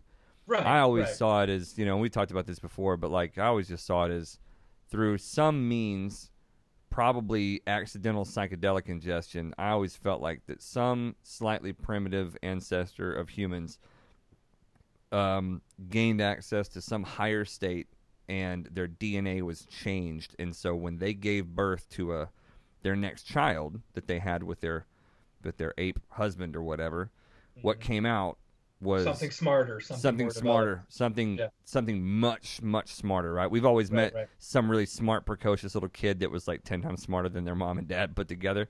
Yeah. My kids are a good example of that. Um, The only thing that I will say to that theory is, if that is the case, and we are animals, then why is it that other animals, other than humans, who apparently came from, according to Darwin, came from monkeys and stuff, why is it that other animals are not having those types of experiences, that they're coming out more evolved? Why is it that just that happened once in history, as far as they know, and it happened to us? You know what I'm saying? I would say that there was an intervention. There was an yeah, intervention that took place. Maybe, according to your theory, something from not of this realm, something extraterrestrial, something interdimensional, decided, sure, I will give, intelligence to this being, this, monkey-like being, because I like them. They look like us. They walk on 2 feet. So let's have them develop. And it was through something like what you just described. I'll buy that. You know what I'm yeah, saying? But I believe that an intervention took place. Something gave us that experience, or something tinkered with our DNA to start this process of evolution that's been going on for thousands of years, where we are the dominant species. We're literally learning how to live together on this planet, to not destroy it, to not destroy the animals, nature, and all of that. And we're having a hard time, and ourselves in the process. But it's due to intelligence that we obtained in some way, and you want we me to tell you? continue. You want me to tell you a really cool story that you've probably never heard that you'll like Go for it. a whole lot, and it kind of it gives your idea probably more basis than mine, or more foundation, or more support. It's better evidence for your claim than mine. So there is a there's a tribe of indigenous Native Americans up in your part of the world called the Mhm. Ojibwe. Oh, dude, yeah. I know So lots there's about him, but go on, yeah. so Yeah. there's the well, then you might know this story, but so like there's the Ojibwe and like the whole Algonquin like or Iroquois Federation, right? There's all Uh-huh. those northeastern Native Americans up from New England up into Hmm. eastern Canada and stuff like that. Now there is a tribe up there called that's part of that whole federation that speaks Ojibwe and all that stuff. Hmm. Um, and the tribe is called the Abenaki, What? I didn't and know that. and they took their name from these glowing beings that came out of the sky down from the east. Ah, but And Adam, that's a coincidence. yeah, it's obviously a coincidence. Right, So right? I've been sitting on this I intel. love that. I didn't know that. I'm gonna research that So now. I you love can that. look up That's Abenaki. cool. It's I'm not Abenaki. Aben, not like Abe, Naki. not so literally Abenaki. like Anunnaki, change a few words, same story. That's crazy. I And didn't know that. so here's what's really neat is that and I have a book called it's called the Mide Way, Mide way, or Mida way. I don't know, but it's an Ojibwe shamanic sort of compendium, like a little like a documentation thing for the spiritual belief system of the Abenaki and the Ojibwe people. And the reason why it's so fascinating to me is because these Abenaki beings, these glowing, when you hear glowing, I always think of, some sort of, you know, Angelic or angelic being or from whatever from up above. from up Yeah. above, descending from the east, which I Sure, also sure. thought was interesting. Hmm. Because also, if Atlantis were to sink and it's off in the Atlantic, where would these beings be coming from? Right, they would Yeah. be coming from the east. Hmm. And so anyway, they taught them this secret religion, and this is what I find really fascinating, is that they taught the people, the Abenaki tribesmen, the Ojibwe and Algonquin and Iroquois, they taught them a secret religion. And when you study this religion, it's insanely similar to Freemasonry. Wow. And this is an ancient thing, and it's based on like having the three triptych doorways Wow. in Okay. the temple, in the lodge, and it's actually called the like the Medicine Lodge, Wow. the grand, it's called the Grand Medicine Society of the Ojibwe and the Abenaki.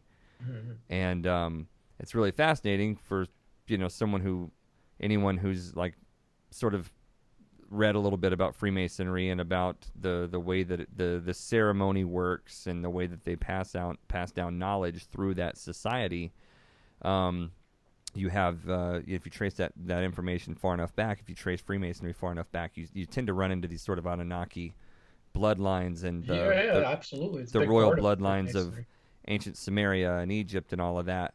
Mhm. And so anyway, I thought you'd find that fascinating. And Oh, what the name itself just gives it away. it's crazy. And what I find really fascinating is that, in all of my studies about Native Americans, it's clear that, they've always been pretty much obliterated, Yeah. by the, European culture. But in particular, the Ojibwe were like the targets of a genetic, like a genocide, the likes of which I've never read about anything like this happening, but like early 1900s, I mean, very recently, 1920, 1930, 1940, they were still massively targeting that particular tribe of people to eliminate their DNA.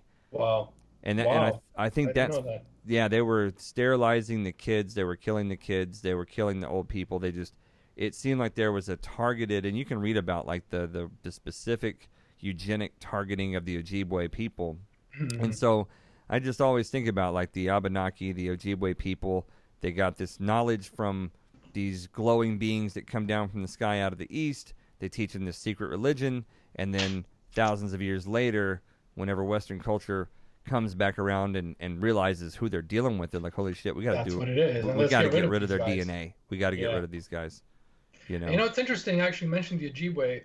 Last year, I was in Petroglyphs Park, and it has the Ojibwe teaching rocks.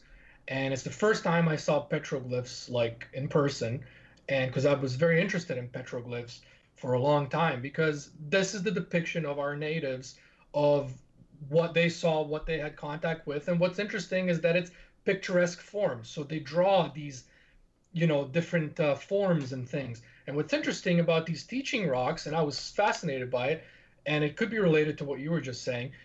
Again, it was the same depiction. It's always the same thing. You have the human being depicted, and then you have some being behind or that's descending from the sky, and that being is always twice as big as the human. It's got some kind of strange different head, some antenna or something like that, like the Hopi Indians.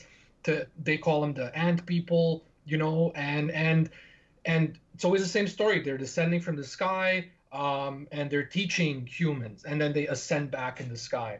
And it could be, a reference to what you were saying, because that's what the Anunnaki essentially were, right? Yeah. They came to the sky, civilized us, and then left, right? And it's everywhere. And it's all these different petroglyphs all over the world.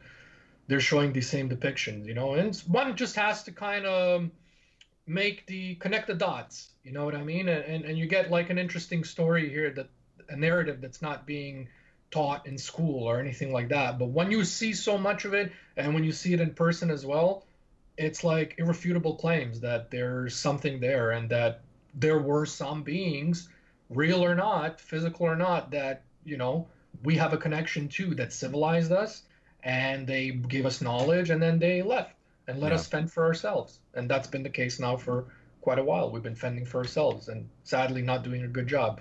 Hopefully it'll pick up.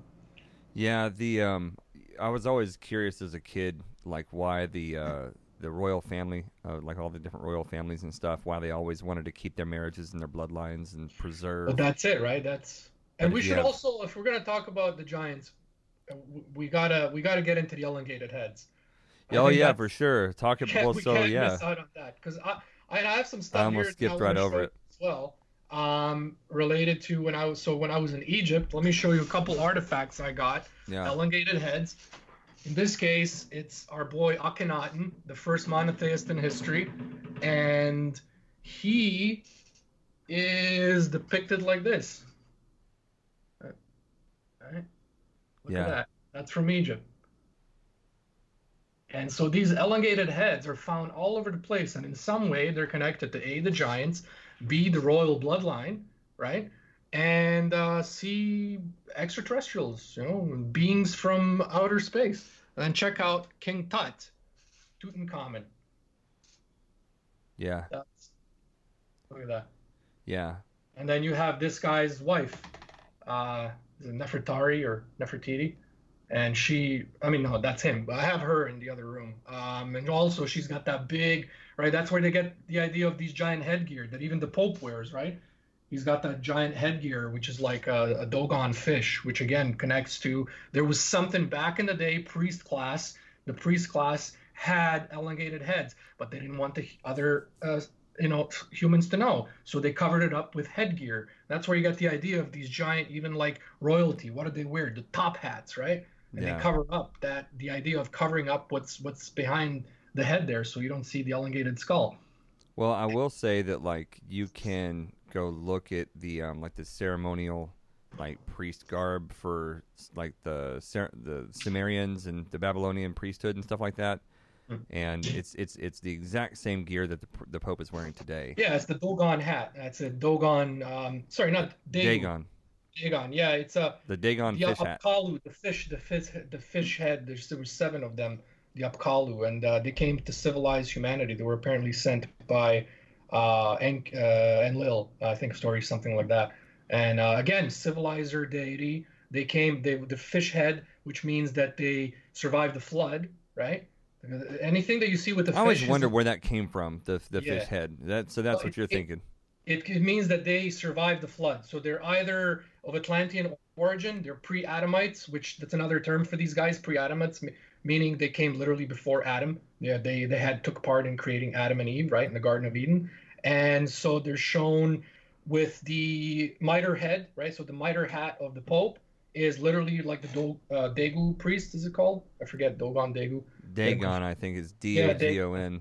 But again, then the Dagon is connected to who? The Dogon, right? Then the Dogon tribe has also a similar story in their tradition as well, of ancestors beings, coming from the stars, and and it's everywhere, right? Something you get so much of this information, you start confusing one with the other. The words are so similar, and you start to realize, holy shit, they're all talking about the same. They all had similar encounters, you know?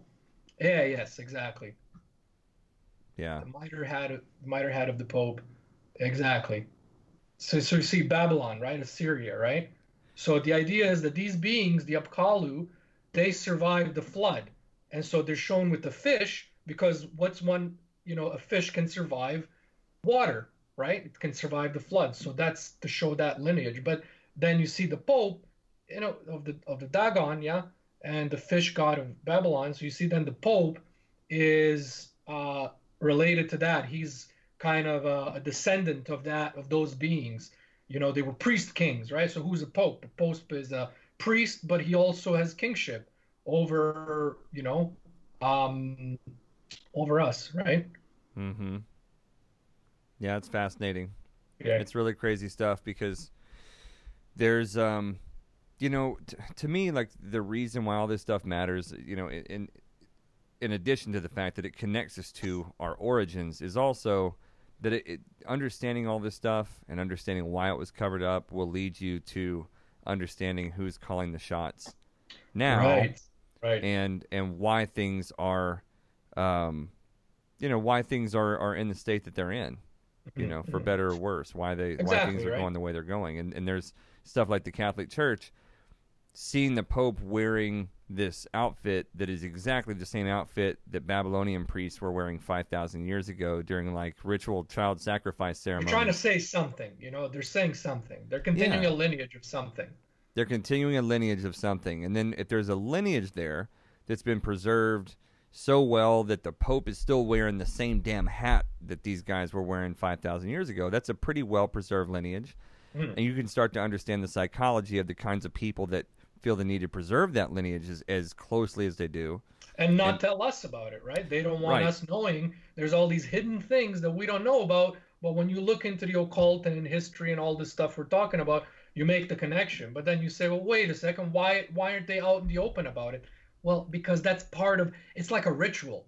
The whole thing is a ritual. Their control over us right now is a ritual that's been going on for thousands and thousands of years. It's just that it's no longer in the open because we rebelled at some point in time, and they don't want us to rebel. They want us to continue having control. So they have these rituals and things that they perform through celebrities and things like that, and through the media, and that's how they maintain control. But they're still in their minds. They're still they're still the descendants of Cain. They're still the descendants of the Anunnaki. In their minds, they are superior to us. They're gods, but they're not going to tell it to you. They're going to be behind the scenes and call the shots and put people in power that we think are leading the countries and all that, but they're not. They're pawns behind these people who control everything. The Illuminati. Anyways, we don't have to go down that rabbit hole right now. But the Giants leads right into the Illuminati. The Canaanites, the bloodlines of Cain, the bloodline of Lucifer. They believe that they're the bloodline of Lucifer. And they are still calling the shots. They're still God kings. Boom. Is that a real picture of that? Is that Rockefeller or No. Rothschild? This is a picture of Jacob Rothschild for anyone who's Rothschild. watching on YouTube. Holy shit, dude! Is that real? That's real, 100%. That's why I pulled it up. Holy crap! I didn't see that. We're talking about elongated heads here, and this Oh being my Lord. this is a physical characteristic of these bloodlines of the Anunnaki, of the bad people who run the world. And then here we have probably, arguably, the most powerful, if not certainly one of the top 2 or 3 most powerful people on the planet, is Jacob Rothschild, Yep. who owns all of the central banks on the planet. Pretty much, he prints the money for the United States, for England, for everybody in Europe. I mean, these guys are have more money than anyone you could.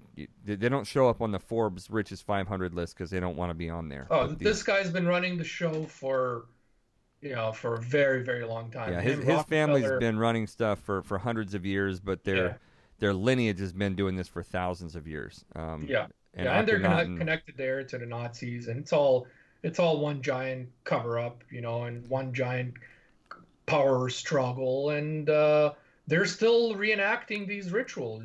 They're still I mean, we don't have to go down that path. We can, but they're still involved in the occult, and we don't know it. You So know?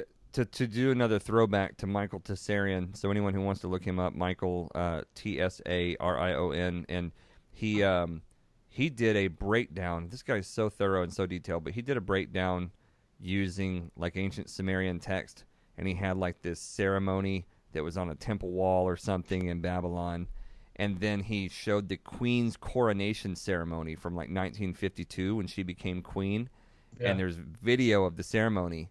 And then yeah. he shows step by step the ritual of this sort of tarot and astrology driven ceremony of the Babylonian fish kings and queens. And it Mhm. shows that ceremony, and then step by step he breaks down the Queen of England, And Queen Elizabeth, and it's fucking step by step. it's It's just the same thing. it's the It's same. It's it's a all cult ceremony by yeah. the same bloodlines of people who've been in power in these different families throughout different dynasties throughout the history of the world, all going back apparently to this lineage of giant elongated headed The humanoids. Nephilim, we have the Nephilim, and then we have their fathers, the fallen angels, the Watchers, which is literally the gods.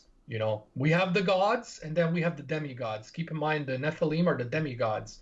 They were the god kings, right? But the pagan gods are the actual extraterrestrials. They're the Anunnaki. They're the Egyptian So gods. so you'd have like Hercules and Achilles and stuff like that. You think that they were They Nephilim? Yes, exactly. So you have in Greece especially, Zeus loves to come down, have sex with human women. Same story. Out of these sexual encounters come superior beings from Achilles, Hercules, name them all. And these guys have special powers. Some are larger than others, some are not. Some are just have incredible strength. Some are immortal, like invincible, or well, nearly invincible, like Achilles, right? And so there's always the same story being brought down from generation to generation in different traditions, right? And it's all literally all these major, ancient civilizations. They tell the same story over and over, just different characters, different plots, but the same meanings, to That's this day. crazy. Yeah. It's incredible, man. The Giants thing is super cool to me. Anybody who's interested in the giant stuff, just you can Google just almost anything and go follow the rabbit holes where they go. But there's, like I said, there's microfilm for newspapers.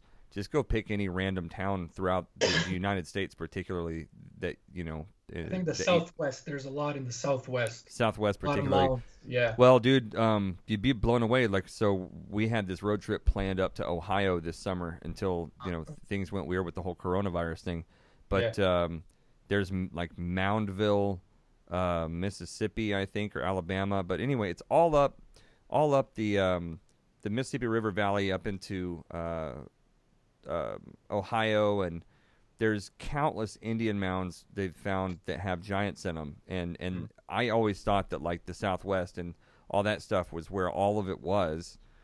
Certainly, it's if you want to go see the cliff palaces and all that stuff of Mesa Verde and everything, like that stuff's all Oh beautiful. yeah, I was gonna say that's on my list of things. In fact, as soon as all this stuff calms down, when I go down to the States, boom, I'm going to the Mesa Verde National Park, the Four Corners region. Yeah. Yeah, you got to come by, man. We should organize something. No, we'll definitely hook up down there There's a because there's I a lot going on there, man. Many sites, many sites. yeah, we've been all over that place. I don't know if we've been to every single site, but we've been to a couple Oh, dozen so you've been there, sites.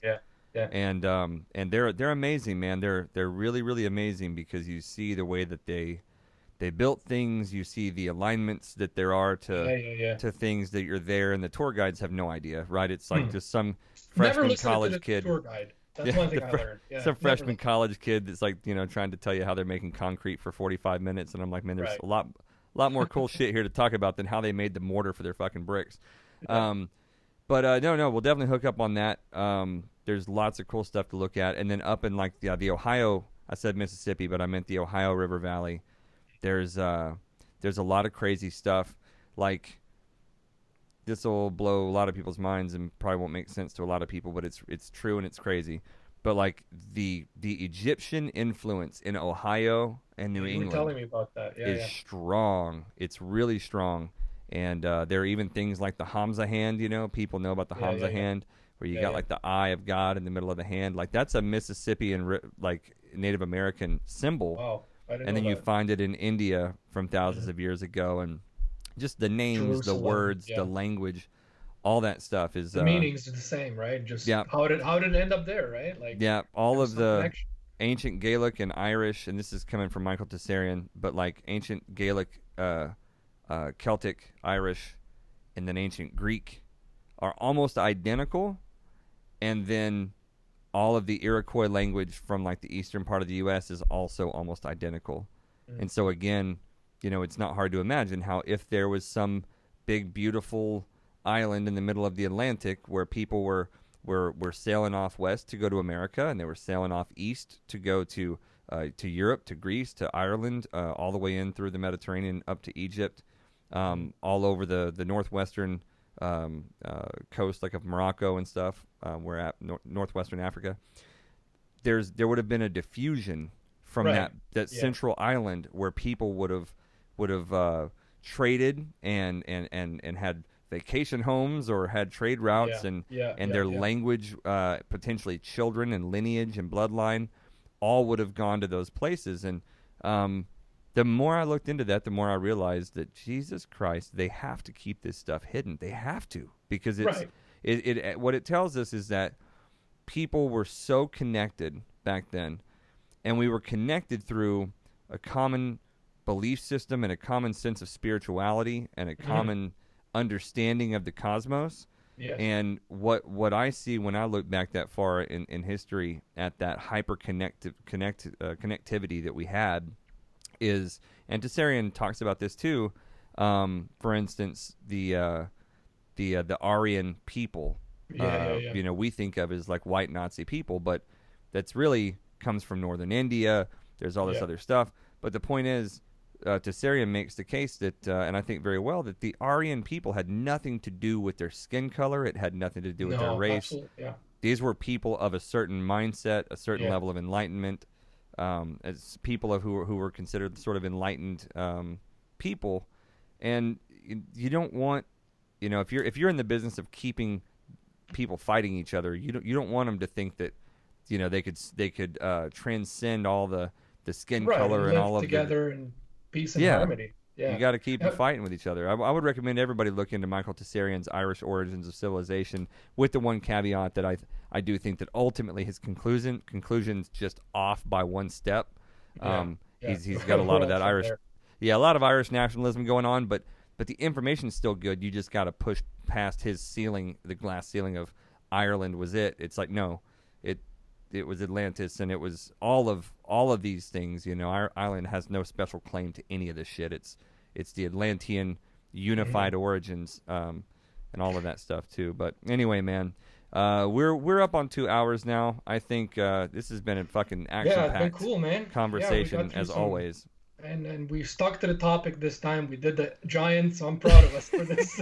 We usually go off on way different topics. Dude, I was nervous. JC's not here, and I was like, man, if JC's not here, how are we going to keep this thing on the rails? Because Nevin and I have very little chance. But we did it. No, actually, well, it's good, and it's good that we do it this way, let's say. And you tell me beforehand, okay, let's talk just magic, and let's talk, Hermeticism, one podcast, and let's talk Kundalini, and let's talk Eastern spirituality, and this time we're talking Giants, and that way we're kind of staying in the same ballpark of, topics and things. Well, it's good because it makes it where people, whenever they want to listen, when they go look up a video, and it's Right, like yeah, it's I want hard to to listen put about this. Boom, put that on. Yep, it's hard to put on to even come up with a title for some of the shit that the conversations we've had, because Because we're going on tangents, right? I'm talking Kundalini here, then Hermeticism, then Giants, then boom, And But you less know work what? for you to have to cut it up, right? This way, you just throw it on, and cool. We got a whole Well, 2 yeah, hours. I'll on get to topic. release this one before any of the other stuff comes I had out. a feeling you were going to say that. Yeah, 'cause This one's literally liable to just come out throw it next on. week. Yeah, but I love it. And for anyone listening to this, we've been having conversations with Nevin, because I guess you're probably going to hear this episode first, but we've been having conversations with Nevin that have been just absolutely incredible, deep conversations about Enochian magic, about Kundalini, the chakras, about astrology, about Hermeticism, and all kinds of stuff. So like this has been, I don't know, our third or fourth conversation. These things run several hours a piece. Yeah, it's usually longer. Yeah. 2 hours, 2 to 3 hours. Yeah, But 2 to now 3 we're hours. just doing one topic, so that's good. I feel like, okay, I can't think of anything else Giants related that I can share. Maybe one or two things, but nothing major. Most of it's out there, so that's good. Yeah. As long as we can get it out there, man. Well, as always, dude, I appreciate it very much. And Yeah, I love this, man. I'm here anytime. Yeah. yeah. So let everybody know again where to find you, since this episode's going to go out first. Let everybody know. Sure. Yes, so my website is www.nevenpar.com. That's NEVENPAAR.com. And I spend a lot of time communicating with people through Instagram, which you can also link that on my website. But on Instagram, I'm at my link is at Winged Shoes Publishing, which is my publishing company. So it's again at Winged Shoes Publishing. Yeah. Yep, and that's Winged, like Winged. with an ED. Winged Shoes Publishing, like the Greek god Hermes. Or let me show you where the inspiration behind that is. Well, I can also show you my tattoos on my feet, but I love it. Shoes. Winged Shoes. There we go. And to show you my level of commitment. And now look at that. I got my wings. Wing I got foot. my wings on all my feet here. I dig it, man. Hermes. I need to get now. I got to get wing tattoos on my feet, but maybe not. That shit seems like it'd be painful. It was a good 6 hours, 4 wings on each side. Yeah. But I've been meaning to do it. That's my patron god, my inspiration, my inspiration on this whole journey, since my Kundalini awakening to getting into the Golden Dawn, to learning about Hermeticism, the Kybalion. It's always been one central figure. It's been Hermes, Thrice-Megistus, Hermes, Mercury, Thoth, the Greek, Egyptian, Roman god. And so that's my inspiration behind all of my work and learning about all this stuff. It's all been Hermes, man. Do you ever see my tattoo on my upper arm? No, or unless you maybe showed me last time. Oh, dude, there you go. The moon god Thoth. I love that. That's amazing. I want it. Oh, nice. You got the Eye of Horus. Beautiful. Awesome, dude. I love it. You got great tattoos. Yeah, man. That's it. And then we got a... I see the stuff back there. Oh, we got Thoth back here behind us. I got my Thoth back here, even though, dude, we'll have to do We're such a showing nerds. of all my statues. I collect them. I've spent thousands of dollars. I've decided to include Buddha here, but I got statues of every god and goddess from every religion, and I love it. There. Yeah, we're all about inclusivity around here. If I can find a god that I can resonate with, that like has stories about him that I enjoy, or that in some way, to me, really the gods have always been a reflection of internal characteristics of the human condition, and whenever you venerate these different gods, it venerates those certain aspects. You embody their powers. You embody their powers within you, right? So it's, to me, it's the more gods you can find to have a relationship with and understand, the better. So that's kind of how we operate too, man. Well, I appreciate it very much, dude. As always, and we'll do this again. Thank you. And for everybody listening and watching, thank you guys for tuning in. I hope you guys have enjoyed the conversation as much as we did. And again, we've got a lot more coming with Nevin and with JC and myself, and we're kind of chopping these up and editing these to give you guys different information on different topics that you're interested in. So make sure that you're subscribed. Make sure you stick around for that stuff. You don't want to miss out. I promise it's really good shit.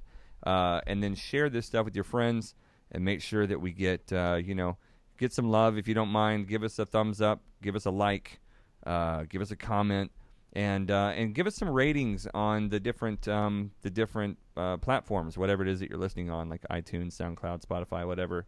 But I think that without being an expert in the algorithms and how they work, I think that we get some pretty major bumps and like boosts and bonuses to the algorithm if you leave comments and ratings and stuff. So please do that, even if it's really simple.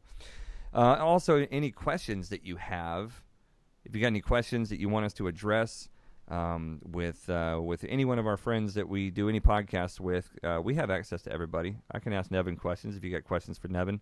If you got questions for us, ask us.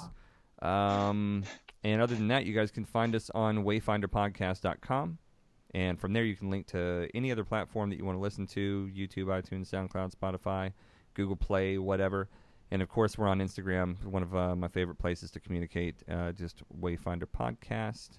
And that's going to be all for today with Giants, with Nevin Parr, with me, Adam, here at Wayfinder. May the light be with you, may peace be within you, and may you be a sun on the paths of all men. Peace out, guys. Lux. That's it. Let there be light.